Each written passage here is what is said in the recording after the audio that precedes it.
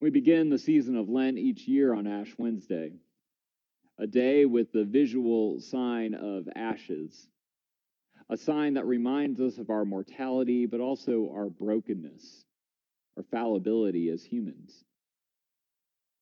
Well, the past year has truly been one that reminds us of both of these realities, hasn't it? It would hardly seem we need a reminder that we are mortal, that we're finite, that we need to be reminded of God's words to our first parents in the garden, that you are dust and to the dust you shall return. The deadly, uncertain pandemic we've been living through for most of the year now has been a daily reminder to us of this reality. On the other hand, it seems like we hardly need to be reminded of our brokenness as human beings. The past years reminded us just how divided we are with our neighbors. We experienced a national reckoning on systemic racism, and the pandemic has only grown the economic inequalities within our own communities. Yet, like it or not, ready or not, Lent begins again this year with the sign of ashes and these twin themes of mortality and brokenness, sinfulness. And it seems the prophet Joel is a good companion with us in this unusual Lenten year.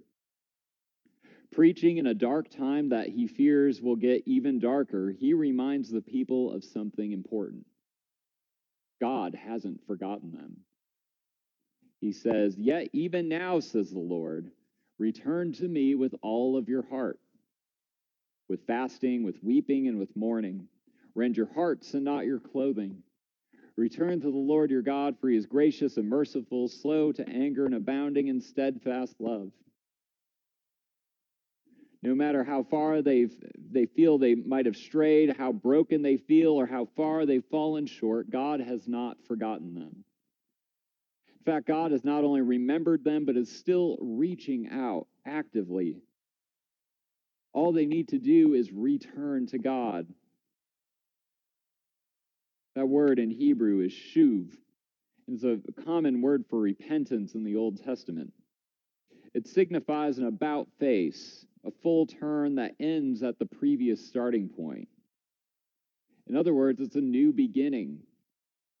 Return to God with all your heart. Commit anew to a deep and abiding relationship with God.